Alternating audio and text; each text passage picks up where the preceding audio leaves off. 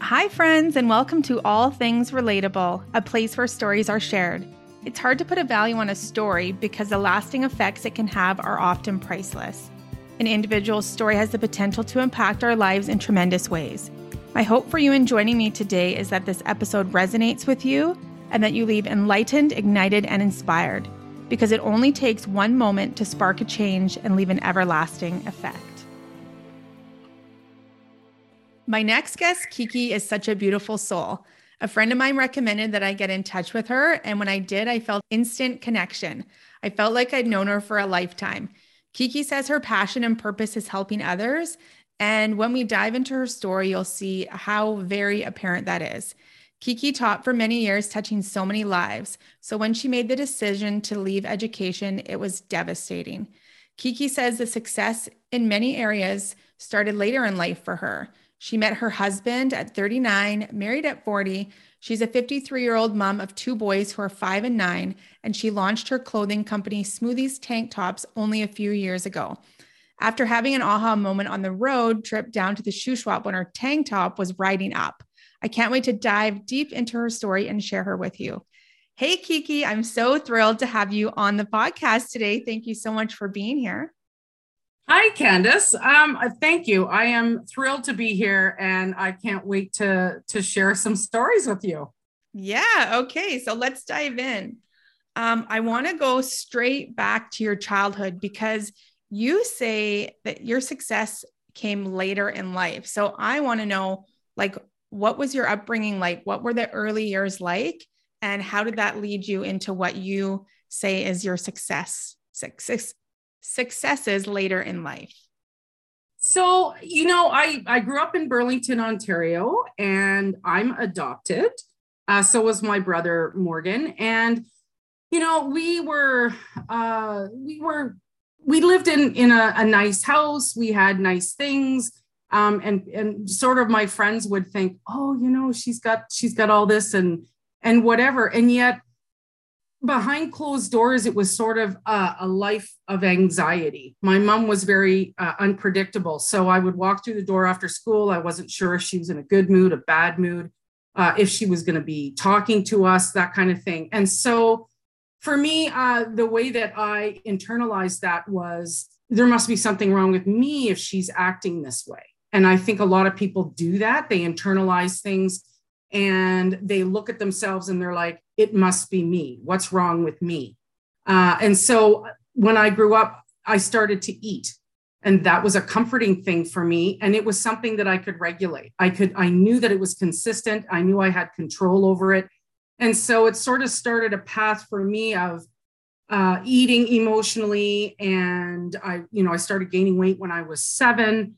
And I really didn't know who I was. I spent a good part of childhood and my adulthood, in fact, trying to please other people. I was trying to gain the love of my mom, feeling that she must not love me if she was treating me that way.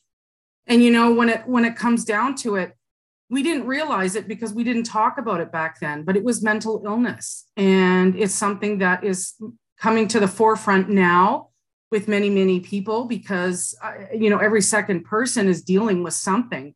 And so we figured out much later in life that that's what it was, but it had really changed the trajectory of my life in terms of realizing who I was and what I wanted to be, as opposed to someone who had to try to please everybody else. So I had disingenuine friendships because I felt like I had to give all the time. And I felt like I had to win over their friendship or their love. And so I had boyfriends, but not many. And they were always the wrong people. And when it turned out to be the wrong people, including my friendships, because they weren't aligned with who I really was and the fact that I didn't know who I really was, when those ultimately fell apart, again, I put the blame on myself. So it wasn't until, I started teaching that I realized I can step out of all that and redefine who I am by giving to others. And I found teaching so incredibly rewarding. I taught junior high kids and I loved them. A lot of people say it's the hardest age to teach. And I believe that too, because you've got hormones going and these kids are trying to figure out who they are. They're trying to figure out who they want to be, and they want to have their independence, and yet they need their parents' guidance and love even more than ever. And parents get scared and they kind of step away. And so their kids retreat. And that's when they kind of, you're like, who is this kid anyway? You know? And so I really, really love teaching the junior high age. And I realized that I had an impact on them by showing them that they were worthy, by showing them that they mattered and that their voices were heard. And, you know, coincidentally, this past weekend, I was honored to attend one of my former students' weddings. And it meant more to me than I can put into words, to be honest. I've known him 20 years now. And I mean, we're friends. He's certainly a different person from when I knew him at 13. And we've kept in touch ever since. And, you know, I taught his sister and I became friends with his mom. And so we've been close. But I thought, what an honor. And when I went to the wedding, you know, people there were like, and how do you know him anyway? And I said, I taught him in grade 8, 20 years ago. So to feel like you've mattered and made some kind of a difference through teaching really, really meant something to me. And it still does, that connection with people and being authentic. And I know who I am now at 53, but, you know, it took me years and years and years to figure out who that was. And once I did, that's when my husband sort of walked into my life, you know, at 39. Okay. Oh my gosh, there's so much in that. Just first quick question. You said you and your brother were adopted. Were you adopted from separate families or were you both biological adopted? Yeah. So we were from separate birth moms. Yeah. Okay. So you were adopted and so you're just trying to please your mom and get your mom to love you and accept you for who you are. And growing up, trying to fit everybody else's, I don't know, needs, what they need. Yeah, So their agenda, basically. Yeah. then that journey, like when was the shift? I know it's probably continuous. It probably took a while, but when did you start to realize that you didn't have to show up for other people, how they needed you to, but you could actually tap into who you are and just be who you are and be accepted for that? So that's a really good question, Candace. You know what? It's interesting. In 2019, I hadn't spoken to my mom for 9 months. And she kind of went on these things where it was like she'd get upset with me and we wouldn't talk. And we hadn't spoken for 9 months because she had come to visit with my father. They lived in Nova Scotia and they were here for 24 hours and she got upset about something and she left.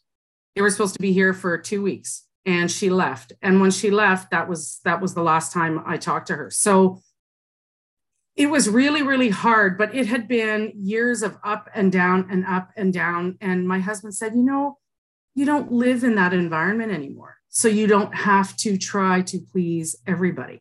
And I thought, geez, you're right, you know? And in 2019, on a Thursday, I was going to my friend's place and my father phoned and I knew it was him because it was through the car phone. And this is exactly what he said. I picked up and I go, hey, Dad, like, how's it going? And he said, Kiki, it's your dad. I said, I know. What's up? And he said, your mom's dying. Okay. And I said, what? And it was like everything changed. It changed right then and there. Every single thing that she had ever said to me that hurt my feelings or who everything changed. And I thought, okay, I need to pull over. I was on my way to my friend's place and I said, Dad, and he said, Kiki, we thought she was going to pass away yesterday, but she's holding on. And I said, I can't talk anymore. I'm going to get on a flight and I'm going to get there.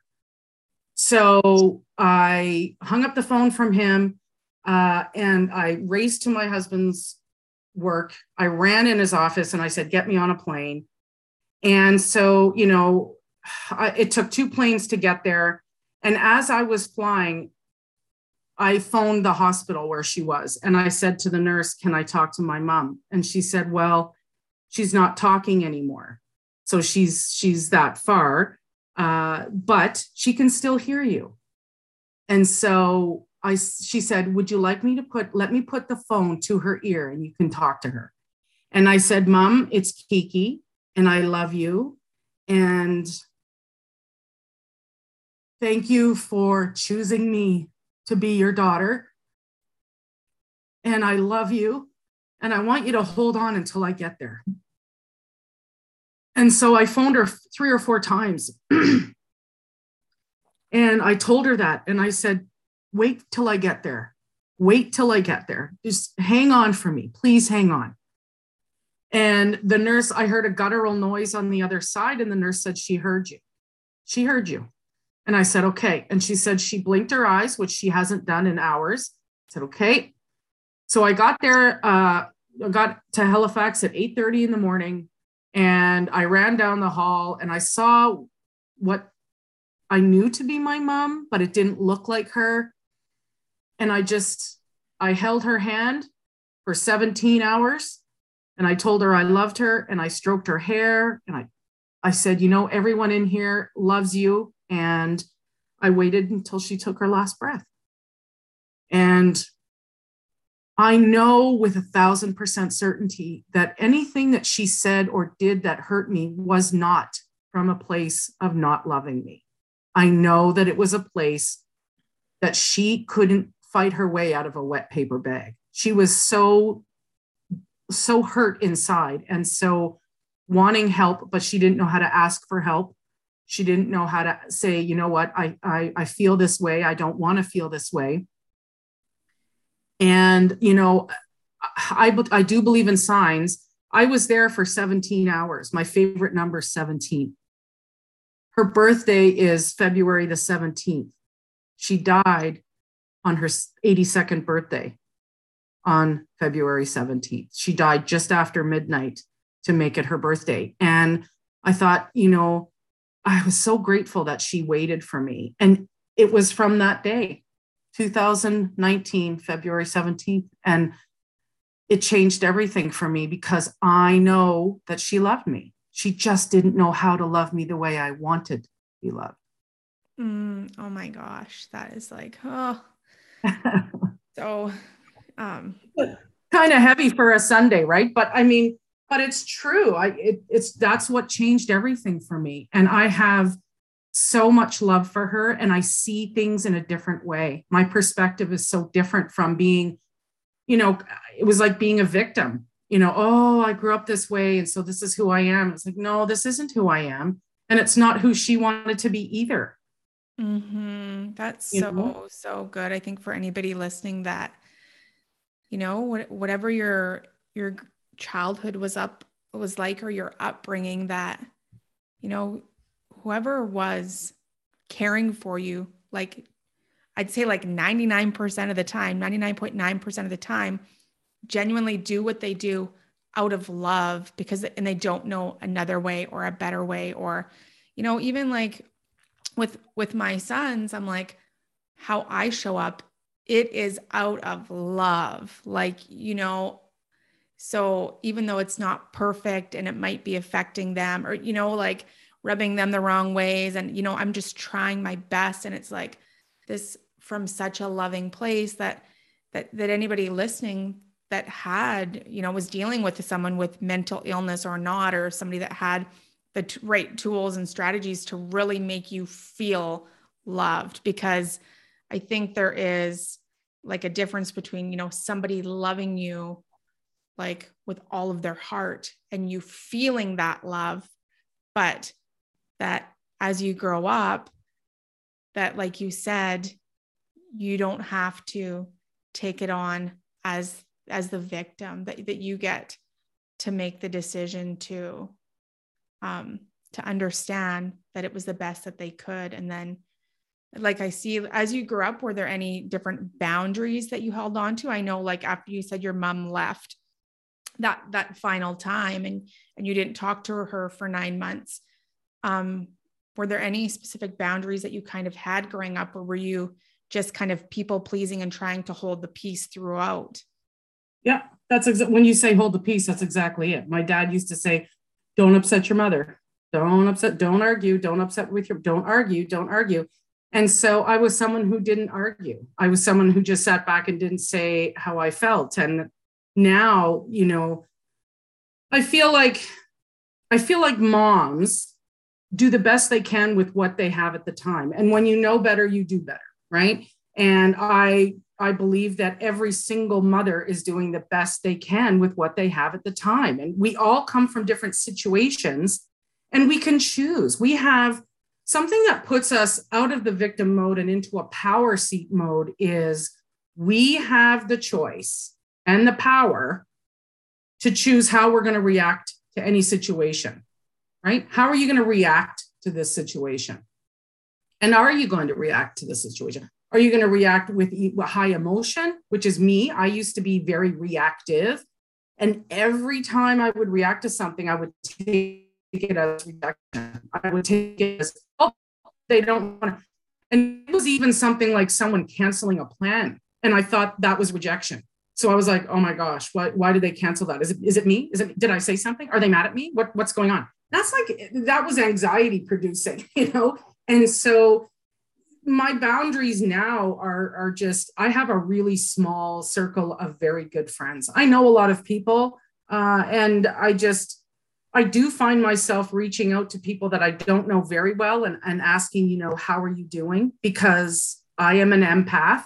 And so I feel very, very strongly about animals and people and justice of treating people well. So, I don't put up with people bullying somebody else, whether it's a child, whether it's an adult, that kind of thing.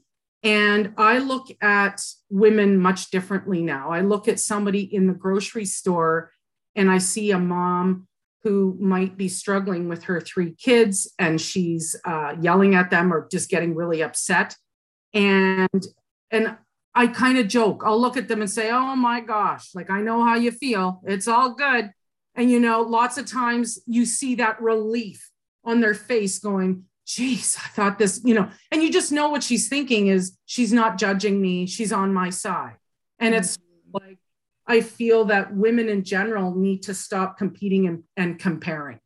So we have got to stop doing that on every single level. And it creates sort of a camaraderie and a foundation of connectedness that women really share, which is sort of where I'm at in my life, is trying to make a difference in how women feel about themselves and their confidence. Because when I left teaching, and I never wanted to leave teaching, I was sort of like, who am I now? And what am I going to do? Okay, let's go there. Let's go to the teaching, because you are an empath. Because how did you decide to get into education? And tell us about that journey. Well, ever since I was little, I knew I wanted to make a change. I knew I wanted to help in some way. So it was sort of, I'm either going to teach or I'm going to be a nurse. And when I went to school in Ontario, and we had grade 13 back then. So in grade 12, I was in a co-op program, and they said, you know what, let's see what you think of this. So they sent me to the rehab in the hospital, and I loved it. I was able to connect with a nurse who worked in the OR, and she's like, Kiki, do you want to come in and see some operations? I'm like, yes. And I loved it. I thought it was wild. But the only thing holding me back was my physics and chemistry. Not a math person. Numbers scared. So I thought, oh, okay. And I'm somebody who needs a lot of sleep. So there's no way I could walk around a hospital trying to, be normal. If I was doing shift work, 4 o'clock in the morning, I'd be like crawling into a patient's bed going, Kiki, just a little snoozy. So I thought, well, let's just go with teaching, and then I'll know what I can, I know that I can teach language arts and social studies and stuff like that, and make a difference that way. So then back then, teaching was so hard to get into as well. You needed an 88% to get in, and I got into university, no problem.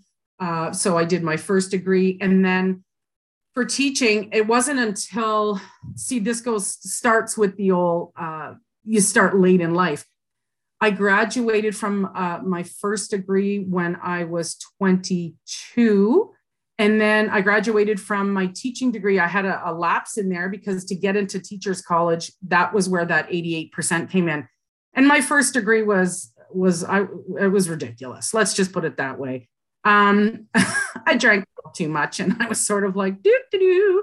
And then I thought, okay, now I got to buckle down and make things happen. So I had to write an 8-hour exam in order to get in because they're like, I wrote a very compelling essay to the dean of the university. And I said, listen, I'm not totally, I'm not a complete disaster. It's just, I had an oopsie poopsie for about 3 years in university. That's all. And so anyway, I ended up doing this 8-hour exam and I aced the exam. I got in and I did really well in teachers college. And then there were no jobs in Ontario. So it was like, now what am I going to do? So I worked at a hiking store for $8.50 an hour. And I thought, how am I going to make this happen? What am I going to do? And I lived in an apartment and with this guy that worked at the store. And oh my gosh, I was like, what am I going to do? And my mom ended up phoning my cousin who lived out here in Alberta. And his wife was a teacher. And she said, Kiki, come on out. And I thought, well, I don't know. I'm on the sub list here. I've been called once in 2 years to sub. And I thought, maybe this isn't what I'm supposed to be. Maybe this isn't what I'm supposed to do because holy flip-flops, what's happening? I'm not teaching. What am I going to do? I'm going to work for $8.50 an hour. And so I'm like, I have 2 degrees. What's happening here? And so then I came out and I lived with my cousin on his basement floor on an air mattress for a year. And I taught every day and it was fabulous. And then at the end of the year, there was still no job. So I went home. I came back a month later when I received a call saying, Kiki, we want you back. We'll have a job for you when you get back here. And I'm like, giddy up. So I pack up my car again and I take off and he said, it's with the junior high kids. You have a way with junior high kids and that's where we'd like you to be. And so I was at a school that was 7 to 9, just junior high. And I loved it. It was like, wow, these kids. And I used to think of things like out of the box. So we would teach things differently in my classroom. And I would say to them, if you're not paying attention or you're not, you're fooling around, you're going to get kicked out. Kids didn't want to get kicked out of my class because they were going to miss out on something. So rarely was anybody outside of my classroom. I had really good classroom management that was really strong for me because I commanded the respect and the attention of the kids. It might be because I'm a bigger person. I don't know. I mean, I take up more. No. Pause there is because of your personality is why. And keep going. Bless you. So, I looked at my students as my kids because I wasn't in a relationship. I wasn't married then. I was 29. It was my first year teaching. I was the teacher who would give kids rides home if they showed up to school with no jacket on. I was the teacher who, somebody had come to class and I didn't want to offend her family, but she was wearing the same clothes every day and they were dirty. And I thought, can I help you out sort of thing? And so I put it in her locker, a set of clothes. And it was sort of like, don't worry about it. We got a washing machine here. You can, and it was just sort of that, how can I help? And it was funny in parent teacher interviews, kids would come with their parents. I said, you have to come. And they're like, oh, why do I have to come to parent teacher interviews? And I go, this is not a relationship I'm having with your parents. This is a 3-way street, bucko, So they would come and, just for instance, they would sit down and say a boy had his hat on. We didn't allow hats in school. So I'd say, oh, and by the way, you can take your hat off. And the mom just kind of looked over and she's like, he listens to you? And I said, I don't put up with anything but respect. I respect my kids and they respect me. So, and many times after a parent teacher interview, I would get calls and they'd say like, seriously, this is not the same kid. And I said, you're going to see that because they feel more comfortable at home, but they know that I care about them in a different way, right? I'm not their mom and I'm not their dad, but I have, and as part of my job, I feel like I need to have that connection with them. And I would say, you've got to keep talking to your kids. Don't let them be alone day after day and go down into the room and you don't know who they're talking to and you don't know what's going on.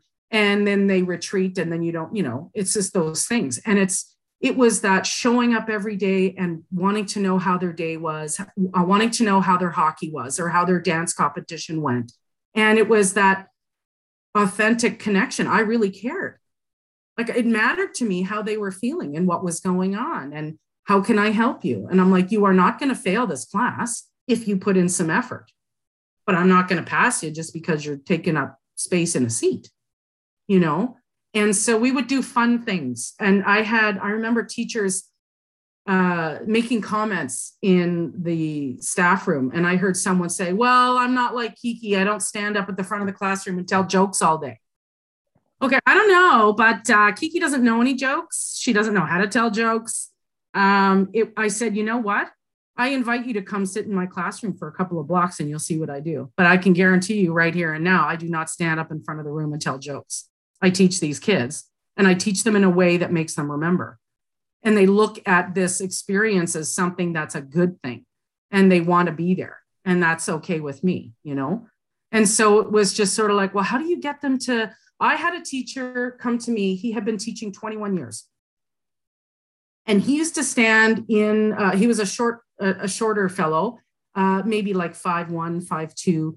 And he was different. He was a different duck. And he taught grade 9.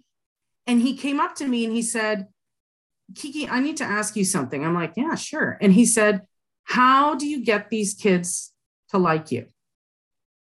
And what do you mean? But I don't, because he wasn't liked and he lived close to the school and every single weekend, I'm not even kidding, he would have kids egg his house.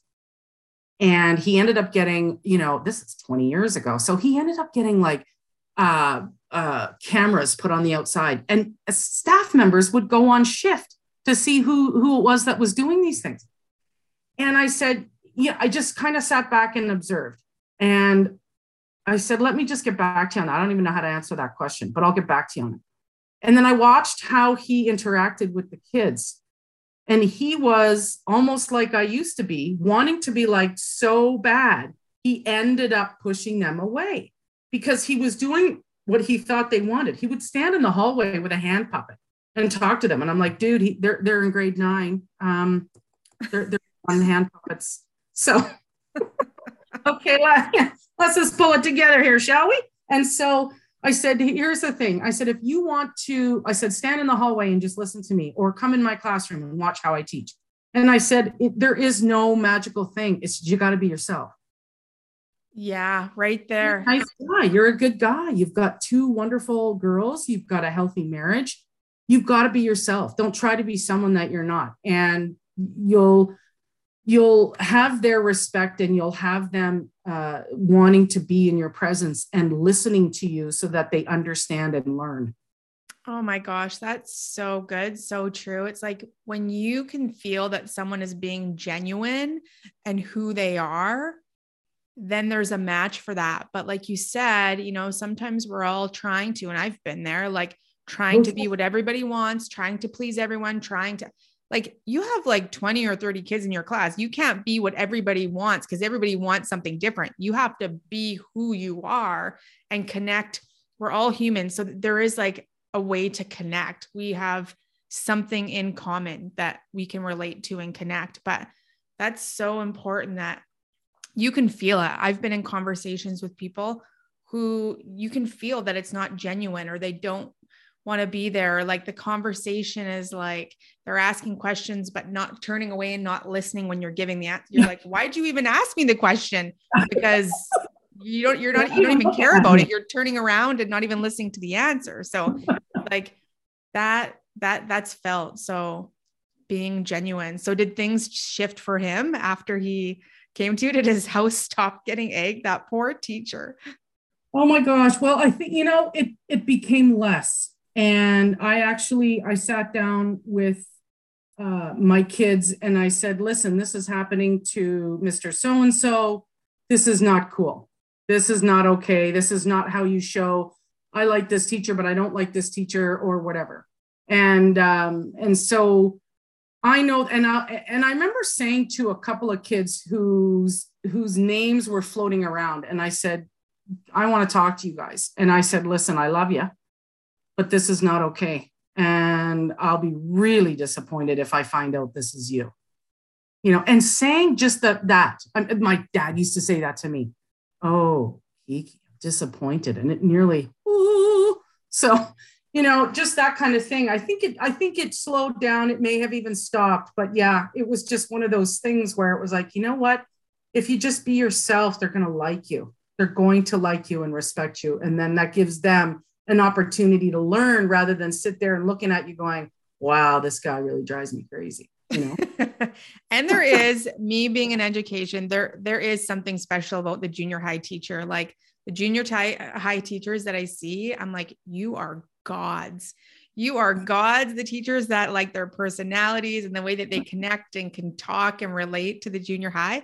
Myself, if I was in that position, I see them in the halls and like run the other way. It's like, oh my gosh, like dog eat dog. They're going to come in like, so I do feel like it takes a special person like you or some of the other teachers that I've seen to like really. Oh, I'm special, all right. So you were in education, you loved it. You had this special connection. Like, obviously you're invited to a wedding. How many years later, like you left an impact on these kids. So you said you didn't want to leave. So why, what happened? What forced you to leave if it wasn't voluntary? That was such a hard thing to do for me, Candace. It was in 2010. And I graduated from my master's degree in education in 2010. So I was taking that while I was teaching full time, and it was in a multidisciplinary leadership. And I thought I didn't want to be administration or anything. I just thought I want to have that background to better understand where people are coming from, because I was the department head of the language arts and social studies department at my school. And by then I had gotten married in 2009 and I was 40, and my husband and I were trying to have a family and it wasn't working. So we had decided to try IVF, which is in vitro fertilization. And our clinic was in Calgary. So I was missing school in order to go through that process. And I kept miscarrying. So, over the course of the IVF, I had miscarried 4 times, and I was finding it really, really emotionally, not just draining, but I just wasn't myself. And I was so emotional, and anything could kind of set me off. I was on all these different medications. My hormones were crazy. And a third of my staff was pregnant. So, and I was going to be an older mom. These ladies were in their 20s, and I had someone come up to me and say, "Oh, you must be so jealous." And I thought, wow, that, first of all, what kind of a comment is that? And second of all, no, I wasn't jealous. I was so over the moon happy for these people who were able to carry a baby, and I wasn't. And I thought, now what do we do? But I was missing school because not only of the appointments, but I just couldn't get out of bed. I was just so depressed, but I didn't know what depression was. I had never felt that before. So I was missing a lot of school, and I had gone to my principal at the time and I said, no one had come up to me, by the way. No one asked me, Kiki, like, are you okay? Because you're missing a lot of school. Like, is everything all right? There's a lot of subs coming in for you. Like, no one said a word. And so when I said to him, I said, I'm just struggling. And he goes, well, people are talking about you and why you're not here. And I was like, well, that's kind of unprofessional, but I said, I'm struggling. I'm struggling. And so what I would love to do is for next year, can I go half time? And I said, I know somebody, I've already spoken to her. She's a wonderful teacher. She can do the one half of the social studies. I'll do LA. And, you know, from an administration point of view, having two part-time people filling one role is a bonus because you're really getting more than 50% of that person's time and effort, you know? And so he said, well, I'll let you know if I support that, and then we'll go from there. So it wasn't up to me whether I went part-time, it was up to him. And so a few weeks went by and I was walking down the hall and all of a sudden he's like, hey, Kiki. And I'm like, yeah. And he goes, remember that question you asked me about, you know, going half-time? And yeah. And he goes, well, I don't support it. And I said, okay, I quit. And that was in the hallway. And it came out of my mouth, you know, the reactive in me. It came out of my mouth before I realized the impact that it was going to have. And I went home that day and I said to my husband, I said, Neil, I quit today. And he goes, okay. He said, what happened, honey? And I told him, and he goes, okay, no problem. But he knew that I was struggling, right? It was really difficult. And so then it was sort of, all I wanted to do was create a family. And I was honest about why I was missing school. No one came to me to say, are you okay? What's going on? What's happening? And I just felt so unappreciated. Unappreciated. Oh my word. Okay, thank you. I felt like nobody cared. So so yeah, that was the end of it. And it was like, wow, you know, and I felt judged because all people saw was that I wasn't there. Nobody wanted to know why or what I was going through, or that I had, you know, gone through 4 miscarriages. And it was like, do you have any idea how this feels? And so, you know, I walked away, and that was 2010. And it wasn't until 2019 that I created something that was going to kind of follow that path. But in between then, you know, we had adopted 2 kids and then started our lives, and sort of, okay, this is what I left teaching for, was to create this family, and which was so worth it. Oh my gosh, that gives me full body goosebumps that you adopted 2 beautiful little boys. You created your family in that time.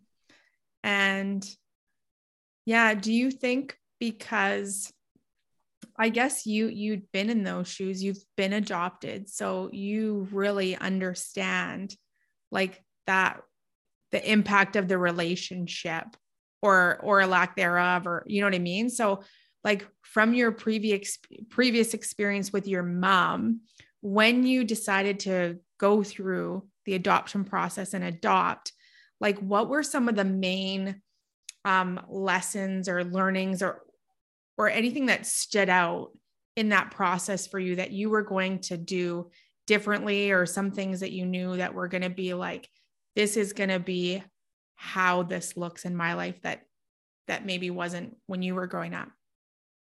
Well, I knew, it's funny, when I was in my early 20s and teenage years, when I was really struggling with my mom, I thought, I'll never have a girl. If I have a girl, I never want her, you know, I just, there's no way I can have a girl. And then when we first put our name into the adoption, like we went through all the adoption stuff, we decided to go through the states because we figured it would be less of a wait. And I was already 40, or I was like 41 at the time. And so I was convinced that we were going to have a girl. And I thought, I'm going to show her as much love as I possibly can. And then, you know, even now that just you saying this right now makes me think I wasn't in the same place. Like you just have to be you. You know what I mean? You just have to love the way you know to love. And even though my experience, for instance, even though my experience at Christmases were usually pretty rough, because my mom sometimes wouldn't come out of her room on Christmas Day. And there was a couple of Christmases when we didn't open our presents until Boxing Day because she stayed in her room. And it was like, for some kids, that would be like, oh my gosh, Christmas is so awful. I love Christmas. I think Christmas is the best. So I go completely banana peels for Christmas. November 1st, my tree's up. And it's not out of disrespect for Remembrance Day. It's because it's a season to Kiki. And my kids all know this. So it's like, okay. But, you know, I figured in this adoption process, I'm like, I just have this feeling we're going to have a girl. I just have this feeling. And so we get a call, and we had been on the list for 6 months. And I was stepping on my uncle's yacht in Nova Scotia, literally stepping on it. And I get a phone call, and I'm like, hello. And it was the social worker. And she's like, Kiki, it's Stacy. I just want you to know you've been matched. And I'm like, what? She's like, yeah, you guys have been matched. It's with this birth mom. She's having a girl. And I'm like, oh my gosh, I can't even believe this. Like, this is crazy. And before we even left Nova Scotia, I had basically outfitted an entire nursery. I was online going, oh, get this, got to get that. And, you know, I had probably spent like $2,000 on bedding just for the nursery. And my husband Neil's like, Kiki, let's just put the brakes on till we get home. And 7 weeks later, we get a call, and the birth mother had changed her mind. She was going to keep her baby. And I was devastated. I was like, what is this? Like, what is going on? Like, I was so convinced. I had a blanket with her name on it. I knew what I wanted to name my baby girl for years. And I was like, now what am I going to do? And so it was this, like, I started going into stores buying baby diapers. And Neil's like, dude, we don't have a baby. Why are you buying diapers? Maybe if I buy the diapers and I get the baby bottles and I get everything already, it'll happen, you know? And so we were in New York for a conference of his. We were in the Disney store in the baby section, and I was looking through stuff. I'm like, oh my gosh, isn't this adorable? And Neil goes, can I say something? And I said, of course. And he said, can you please stop buying baby stuff? And I go, why? And he goes, because it's really, really painful to watch you. And he goes, this is about me too. And I thought, oh my gosh, it isn't just about me. And he's in this just as much as I am. And he goes, I see how much it hurts you that we don't have this baby. And he's like, it hurts me too. But he goes, we can't keep doing this. Like, I need you to stop buying stuff. Okay. All right. You're right. All right then. So we got out of the baby section. We went shopping. We did our thing. We come back to the hotel, and we have a voicemail. I listen to the voicemail, and it's our social worker. Hi, Kiki. It's Stacy. Listen, we got a match for you. And I'm like, oh yeah, here we go again. And she's like, she's having a baby boy. And my heart dropped, because I'm like, I am supposed to be having a girl. What's going on? What is going on with the universe? And she, long story short, I was there in the room when he was born via C-section, and the doctor pulled him out and handed him to me. And it was the most profound experience of my life. And he's the reason that I breathed. I mean, this is somehow the universe has given me a human being to take care of and love. And he is mine, and no one's going to take him away. And I can love him as hard as I want to, and I can hold him as long as I want to. And it was magic. Wow, it was crazy. And, I was 43. Is that right? I was 43 when he was born. And he's 9 now, and he's just one of the biggest loves of my life. And, and then we were blessed with another baby boy when I was 48. And he was 7 weeks old when we got the call, and we took him home a week later at 8 weeks. So it's sort of a real message to people to say, you know what, we can have so many plans in our life, and sometimes you just have to let go of that and not hold on too tightly. That was something I wanted to have control over, and I still find that difficult because of the unpredictable situation that I lived in growing up. I needed to have certainty. And I'm a planner, you know, which comes in handy as a teacher, right? Because you got to plan. But like I'm planning when I'm on my vacation, I'm already planning the next vacation. And it's not that I don't love where I'm at the time. It's just, you know, I gotta make sure it's all done.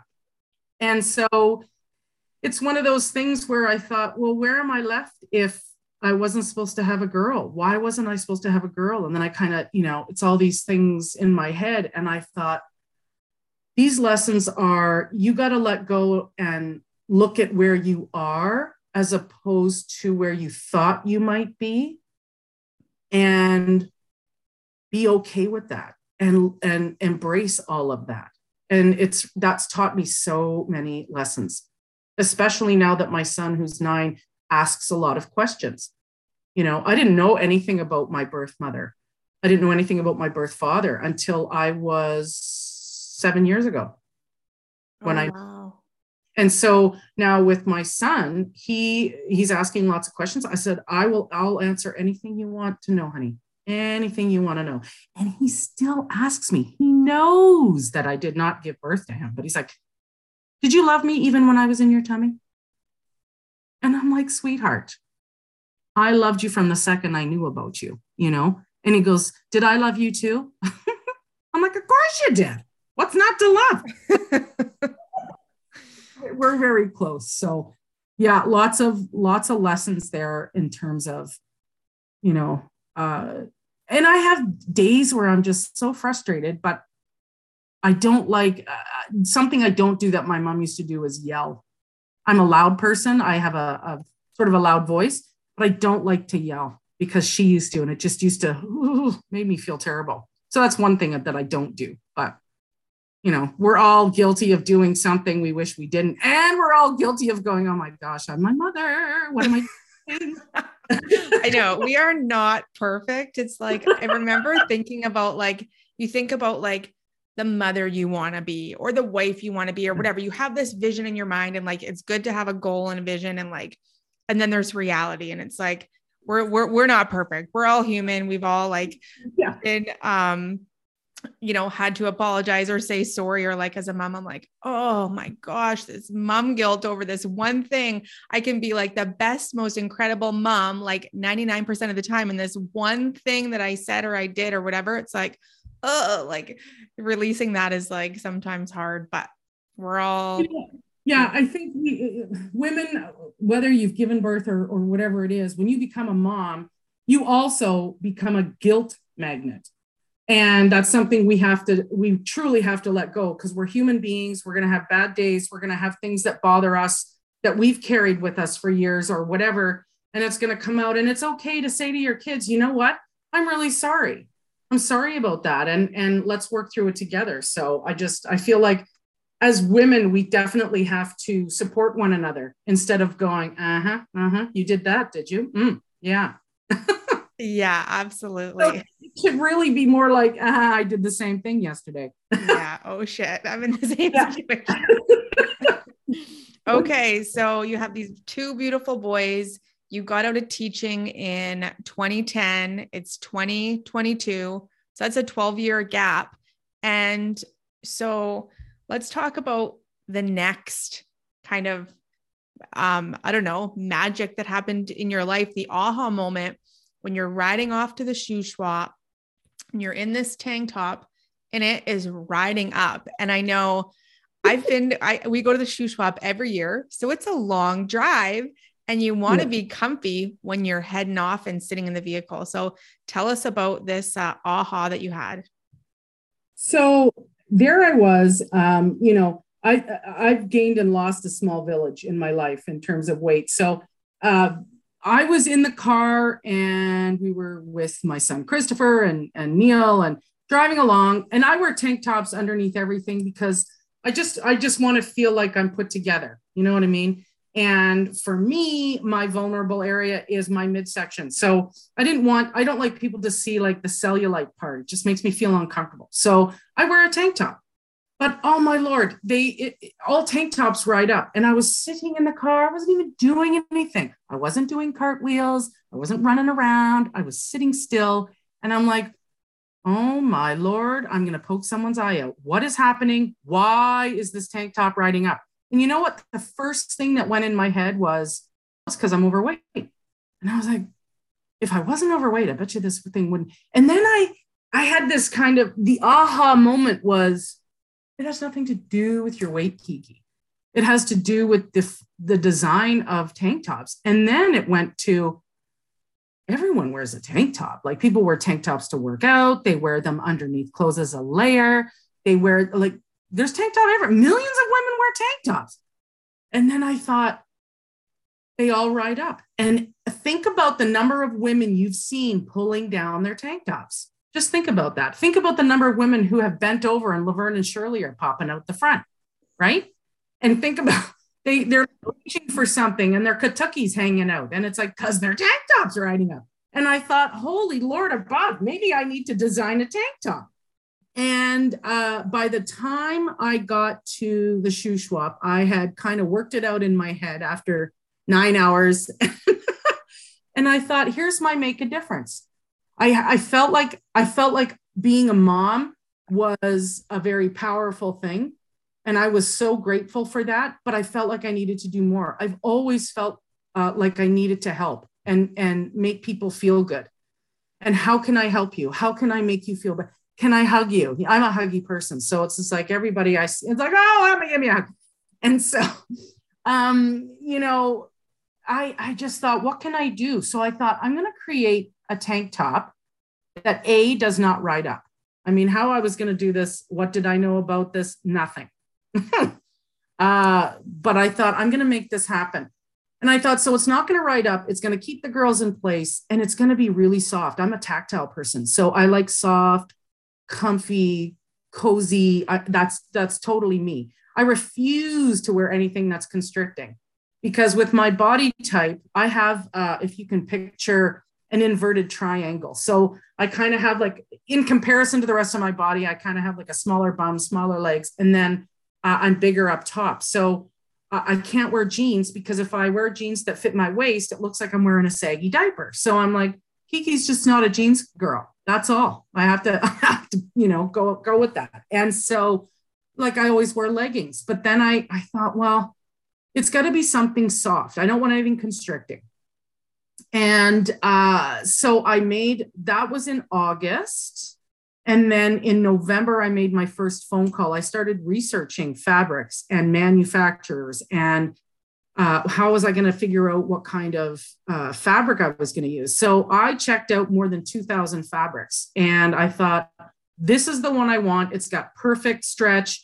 And I wanted a tank top that was fitted. And the reason I wanted it to be fitted was that whole hug philosophy. So psychologically, if you hug someone for more than 5 seconds, it raises your oxytocin and lowers your cortisol. Oxytocin is the happy hormone and cortisol is the stress hormone. So I thought, well, geez, if you hug someone all day long, they're going to feel good, right? So, and it means if a woman can, we're all multitaskers, whether you're a mom or not. We all wear so many different hats. We are constantly doing things. You know, men put things into compartments. They compartmentalize. They're really good at that. Well, women have 500 things on the go all the time. It's just the way we are. So it's like the one thing they don't have to worry about is their boobs flopping out or their the cellulite showing or their Kentucky hanging out. And it's just like, can I just be put together and do what I need to do without having to worry about my bloody tank? So I came upon this fabulous manufacturer and I designed these tank tops that stay in place and they feel good and they're soft, they're smooth on the outside and they're not see-through. So you can't see any cellulite. And, you know, as much as we all want to say we love our bodies and we accept our bodies, it's still a process. You know, it really is. And it doesn't matter what size you are. Size 6 people have issues with their body. And it doesn't matter what shape you are. It's something that gives you that sense of confidence and comfort. And who doesn't want that? You know, who doesn't want something like that? And who doesn't want a tank top that actually functions? So I started off as Smoothies tank tops and we've grown into this sort of leisure wear company where we've got everything is almost everything is sustainable. So 99.9% of our products are sustainable, which is fabulous because people want that also. We're entirely manufactured in Canada, Toronto and BC, in fact. And I design everything. And I design everything on the basis that I want it to not only feel good, but it needs to look good on most, if not all, shapes and sizes. So it's something that's flattering, you know? So we have leggings, we have sweatshirts, we have tank tops, eco-friendly. We're coming out with eco-friendly jammies and pants and shorts and shirts and rompers in the spring. And it's just really and truly, when people come and they try stuff on, like we've got a warehouse, and I said, just feel this, huh? Try that on and feel it. And they're like, oh my gosh, I could sleep in this. I'm like, well, good, because it's a jammy shirt, you know, it's what you want to live in, and our sweatshirts and stuff like that. So for me, when I get messages from people saying, you know what, I have one customer who has MS and fibromyalgia. She can't wear clothes for more than 5-6 hours. And then she's got to get out of the clothes and she has to get into either nothing or just something different.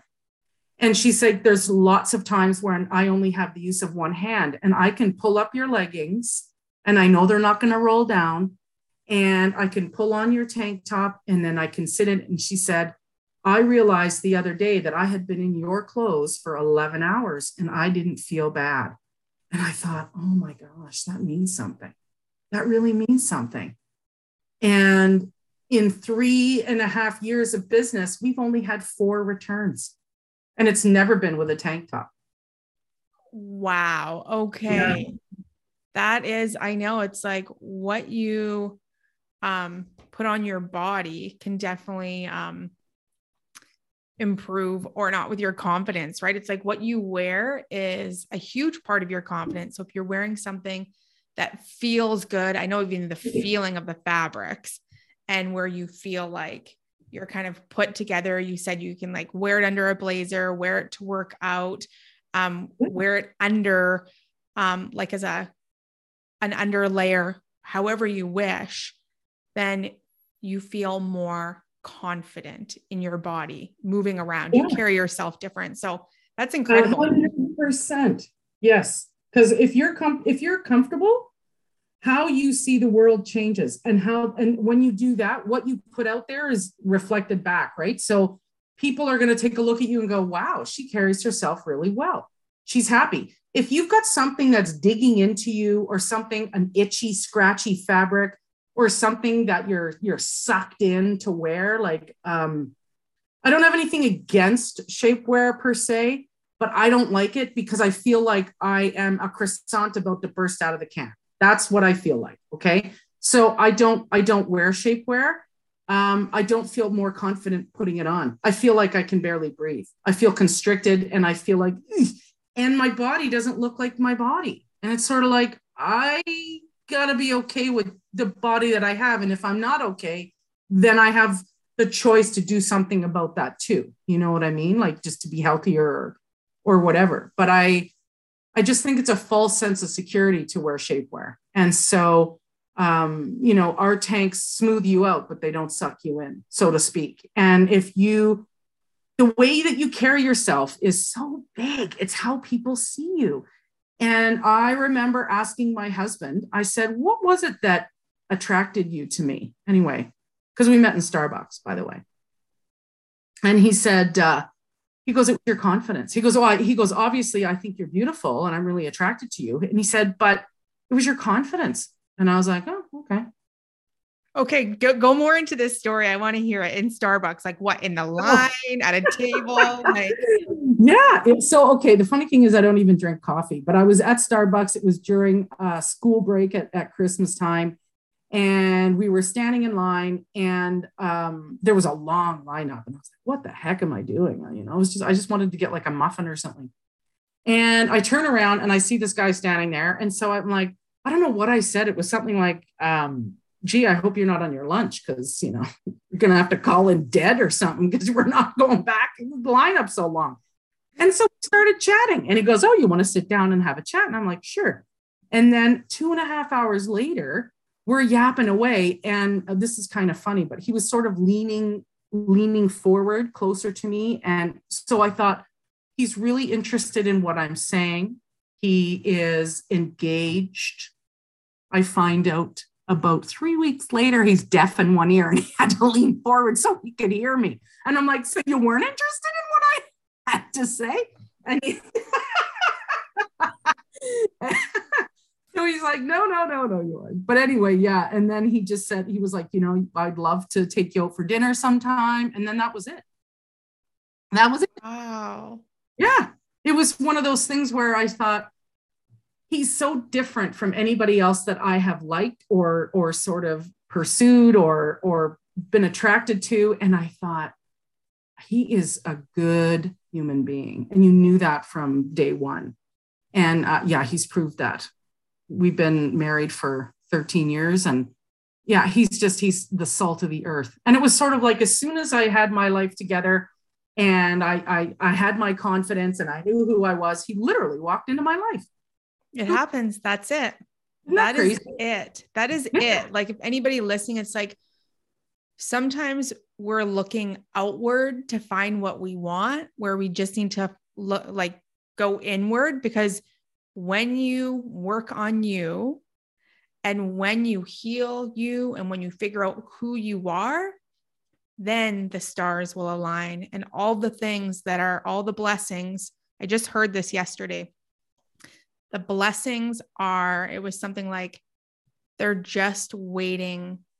They're there and they're just waiting for the right time, the divine flow and timing. And it's like, when you are in alignment and when you're an energetic match, they will drop in like snowflakes from the sky. They'll keep falling. So I love that it was, for you, like you say, a later in life, and it's never too late. I feel like we're all learning and growing, and we've all experienced so many things that are a part of our story that make us who we are, that it's not really a rush. It's just like, it's not an if, it's just a when it's going to happen. And when you decide to actually go inward, then all of the blessings will come and find you.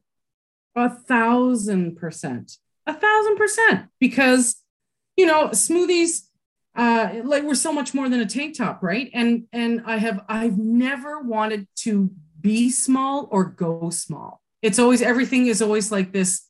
I want to make a massive difference. I want Smoothies tank tops to be a North American name, and for people to understand this company is amazing because of the difference she's making and what she wants to do and how she wants to change how women feel about who they are and what they wear and how they treat each other and how we see each other. I remember when I first started Smoothies, I thought, we were in Mexico and I was sort of like, oh, I had a tank top on. I had my rash guard shirt on, which is, a long sleeved water shirt that you can wear so you don't get sunburned. And I had on, my shorts or whatever. And I thought, I'm going to make a conscientious decision right here and now. I am never going to look at a woman on the beach or wherever and say, A, I'm so glad I don't look like her. And B, or I would love to look like her. I wish I looked like her. I'm never going to say that again. I'm going to look at every woman and see the beauty in that. And that's honest to God. That is how I see women. It doesn't matter what size you are, what shape you are. I feel like women are so powerful and amazing and intuitive and unbelievable, and the things that we do and the things we're capable of. And I feel like we are just learning our worth, because there's so many people out there that are joining this. Hey, we're really tired of feeling like we don't measure up. And it's like, measure up to who? Measure up to what standard? So somehow society has had this skewed view of women and who we're supposed to be and what we're supposed to look like. And we're coming out of our shells and saying, you know what? I have a couple of stretch marks. Deal with that. You know what I mean? I'm physically bigger than my husband. And it's sort of like, I remember thinking, oh my Lord, we're going to be walking down the street. What people are going to be like, oh, she's bigger than her husband. That's nice. And, but I don't see that anymore. You know, he loves me for me. He loves me for the human being that I am. And I love him the same way. And, you know, what someone can bring to your life is what you allow. And so if you love yourself, that's confidence.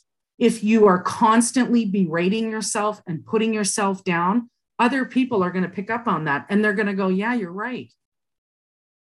Yeah, you are kind of like this or whatever. Don't do that. You've got to change. And luckily we have the power to change who we are at any given time. That's a choice. And I feel like we can do that. You can wake up one day and go, I don't want to feel this way anymore. And I'm going to change that. And I'm going to, like, I continue to try to reach out and help girls and women. I've written 2 books about doing that. And we have an empowerment camp for girls that we run every September.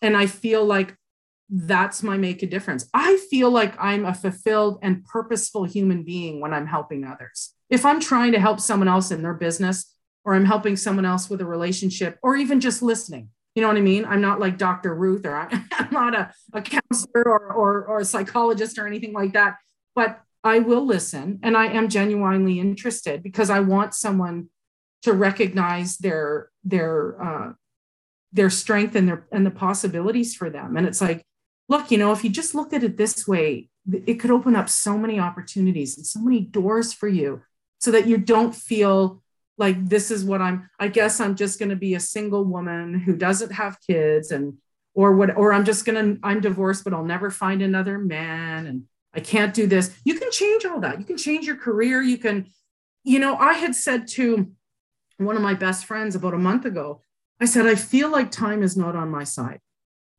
And she said, what do you mean? And I said, well, because my brother, my only sibling, passed away suddenly 2 years ago. And it was that, oh my gosh, I've lost my mom. I've lost my brother. Here I am with this business. And I'm not a big business yet. I'm not a huge name. And I don't want to be a small business. I don't. I want to be a big business because if I'm a big business, I'm making a difference. And that means I'm reaching more people. And she goes, well, what do you mean time's not on your side? I'm like, I'm 53. Like, when is it going to happen for me? And I said, look at Joanna from Nix. Look at this person from Smash and Test. Look at this person from whatever. And she goes, Kiki, that's their story. It's not yours. And I was like, oh my gosh, she's right. She's right. And I'm very impatient. And I think that has to do with going back to that having control. And I just need to let go of that control and go, how do I need to show up and show people the reason behind smoothies and why it's worth purchasing, or why invest and believe in this brand. And it's like, I have to show up as myself. And so many lessons to go along the way. And I'm so pleased to have met people who want to make a difference like you. You know, I mean, how would we have known? You know what I mean? We were introduced because of my empowerment camp. We're going to have, you know, Jen come and hang out with us and do yoga. And then she introduces you and I, and I'm like, as we were chit-chatting, we're like, I'm like that. I get that. I've experienced that. Oh my gosh, you know, it's crazy. I know, it's crazy how, yeah, the stars all align. It's like one introduction away. It's one little thing. And like you said, I think that's really important that you bring that up. It's like the patience and the rush. It's like we're out of control. Like we don't have the control of what's going to happen. So when we're wanting to rush things, then it's just like this resistance. It's not coming because we're not in an energetic match, right? It's like, yeah. But then the one thing, and I know you said like what you're doing is incredible, and the reach of your tank tops and what they've done. It's like that one person that you shared the story about, the one person that you made an impact on, it has changed their life. And it's like, it only like numbers aside, it's like, even if one person is impacted by what you're doing, like that's it. Like that matters. It's like in my podcast, that's what I think when before it was like, wanting to, I understand you. I completely get you because I want my podcast to have millions of downloads because I want the reach to the impacts from the story to reach around the world and change lives. That is why. And I understand you and wanting this big, huge reach across North America or the world because of the impact that your tank tops have and the change that it's going to make in the people's lives who are wearing them and their confidence and the way that they feel and the way that they show up. So it's not, connected to like money or dollars or fame or this or that. Like we're on the same page there. It's like the impact. So I get it's like this impact. And I feel like so many people, you hear about so many people that are so successful and that are having this impact that started at like 60, 70 into their hundreds, it's like, so there's no rush on it, but I love how you just so feel that and want that to have that impact on the world because your tank tops are going to change the way that women show up, feel about themselves, step into their day. So you did touch on this empowerment camp that you're having. So do you want to talk a little bit about like, how did that come about? And like, what's your why? So I'm constantly wondering, what more can I do? How else can I help? How else can what can I do? So I thought, you know what, I'm going to do a girls empowerment mentorship camp. And so we started with COVID back in 2020. And we started out with 15 girls. And I thought, what are we going to do at this camp? Right? It's got to be different. And so in terms of the empowerment, I thought we're going to have discussions. So they show up Friday, they go home on Sunday. And during their time with me and the mentors, we talk about body image. We talk about the dynamics of girl friendships because women, this goes back generations in how we treat each other. And it's the impact that a same-sex parent has on their daughter is the most influential that they'll ever have, right? So the relationship between a daughter and a mom is the most powerful, and it's also the most complicated. So I don't know of any girl that's particularly during the teenage years where they're fighting, they're really butting heads with their moms, but it's just such a powerful, powerful connection. And so I thought, well, we need to talk about the relationships between moms, our communication. For me, the three most important things of any relationship, whether it's a friendship, a business relationship, a marriage, whatever, number one is communication. Number two, trust. Number three, respect. So if you have all those three things, you've got a really, really strong relationship happening. And if one of those is fractured, you've got issues. And so I wanted to create that, let the girls know this is how we work with our friends.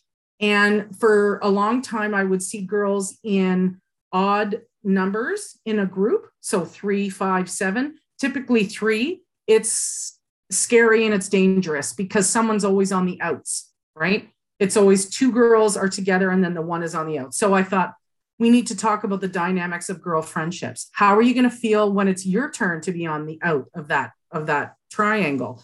And what are you going to do when, how do you stop that pattern of, okay, we're going to go against this person. And instead we need to change how we interact and react with one another. We talk about acceptance on who we are and who we are wanting to be. We listen to each other. We have discussion. We do team building. We have, the girls are 9 to 14 in our groups, and then our mentors are 15 to 18. And I've written a book called When Being Me Doesn't Feel Like Enough, and it's a workbook. So this is the first year that we have the workbook because it just launched 6 months ago. So we'll have that and we're going to work through it together. How do you feel when you look in the mirror? You know, we talk about body image, we talk about body shape.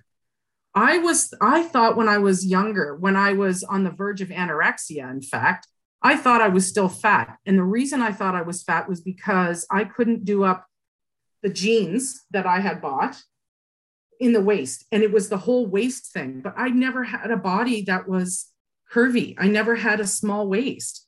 My best friend at the time was curvy. So she had a small waist and bigger thighs and bum. So she could wear those jeans. But back then they didn't have, you know, like the boy style, the straight up and down, which is what I had because I used to be a competitive swimmer and I had an athletic shape. So, but I had it in my head. And it's like, you can't do anything about your shape. You can change your size, you know, but we have to be able to look at our bodies and what they're capable of doing. And to look at the fact that we as women and girls are connected by the experiences only we can have. So like our periods, you know, fertility, pregnancy, miscarriage, those kinds of things. And we feel differently than men. And we're meant to. We're physiologically different. And that's okay. It's okay. You know, earlier in the podcast, you know, the memories of my mom brought up some emotion for me, and I didn't apologize for it. You know, people will be talking about things, and the kids talk about stuff at the camp around our campfire, and we're respectful, and we have a sense of trust amongst each other. And then these girls can take off. It's at the end of September, and then they can carry on their school year with the tools that they've learned and experienced at our camp, and they can kind of take a step back and go, how am I going to respond to this situation? How am I going to respond to the situation where I see that two girls are picking on another girl for what she's wearing or for her size or shape, or she's got zits? You know what I mean? It's all that. It's about being better people and making the choice, the conscientious choice to do that. And to say, I might not normally hang out with this person, but I'd like to get to know her.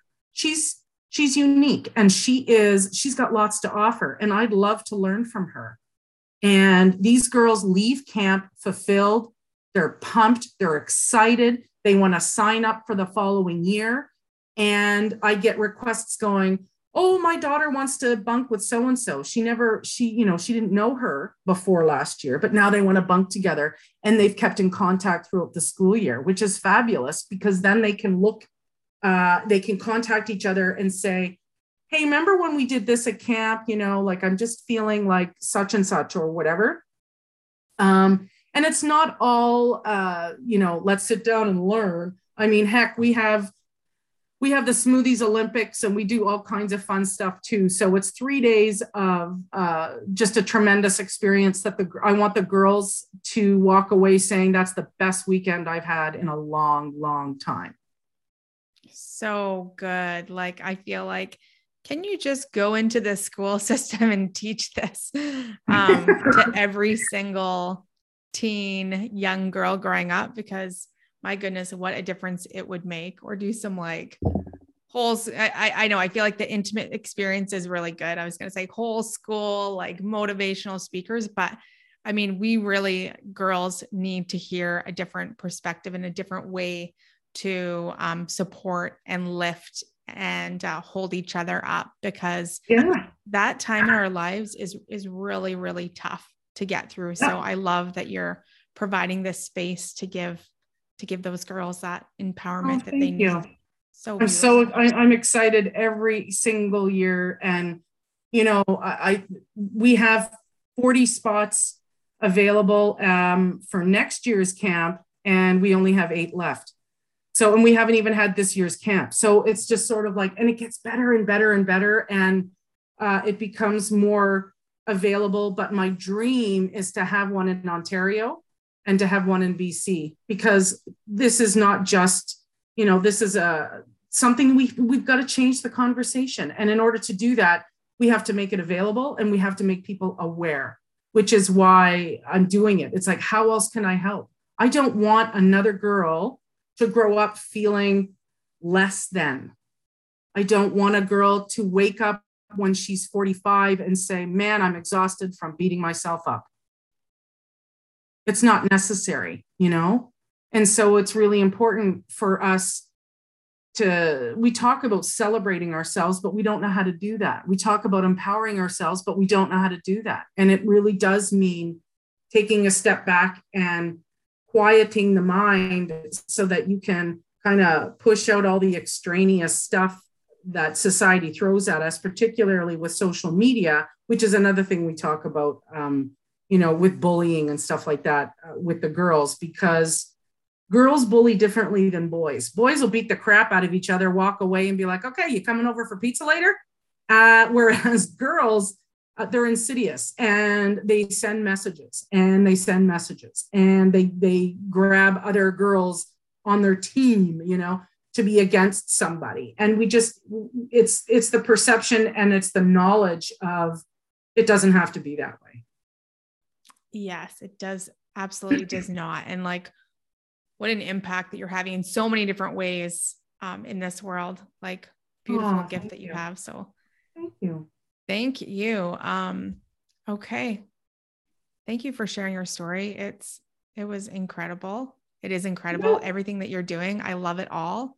You're just paving the way for a change, for the future, for, anybody to decide through sharing your words, sharing your tank tops, sharing your empowerment camp, everything that you're doing, your books, the workbook. So where can everybody find you, follow you, grab your book, grab a tank top, some of your clothing that you offer? Where can we find all this stuff?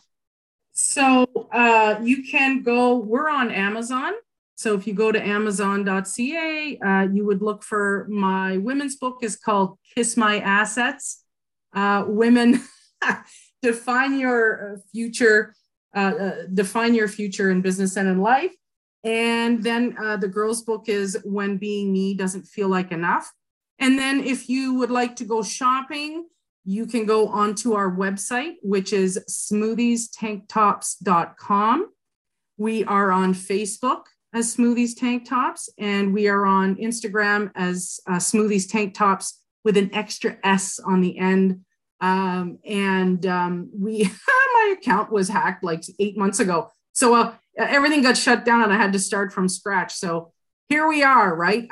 Join us, follow us, and experience.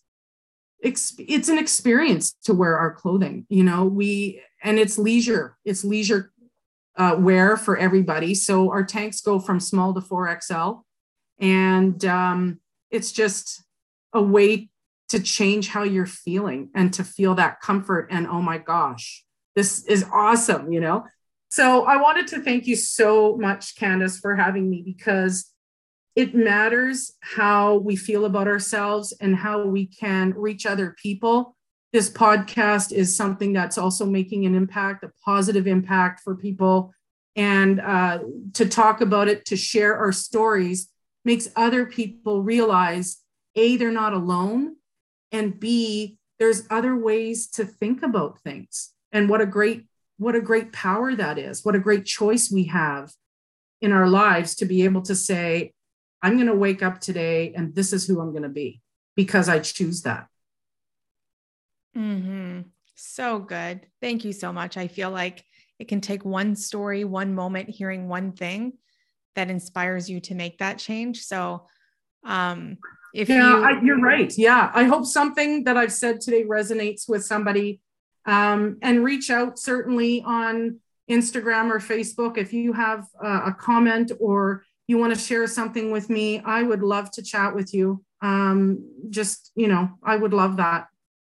Absolutely. So yeah, if you walked away and you are, tag us on IG with your biggest takeaways. I'll link all of that in the show notes. So yeah, I'd love to hear what you took away from this conversation and maybe how you're going to make a change or how you're going to look at life a little bit differently just from a story.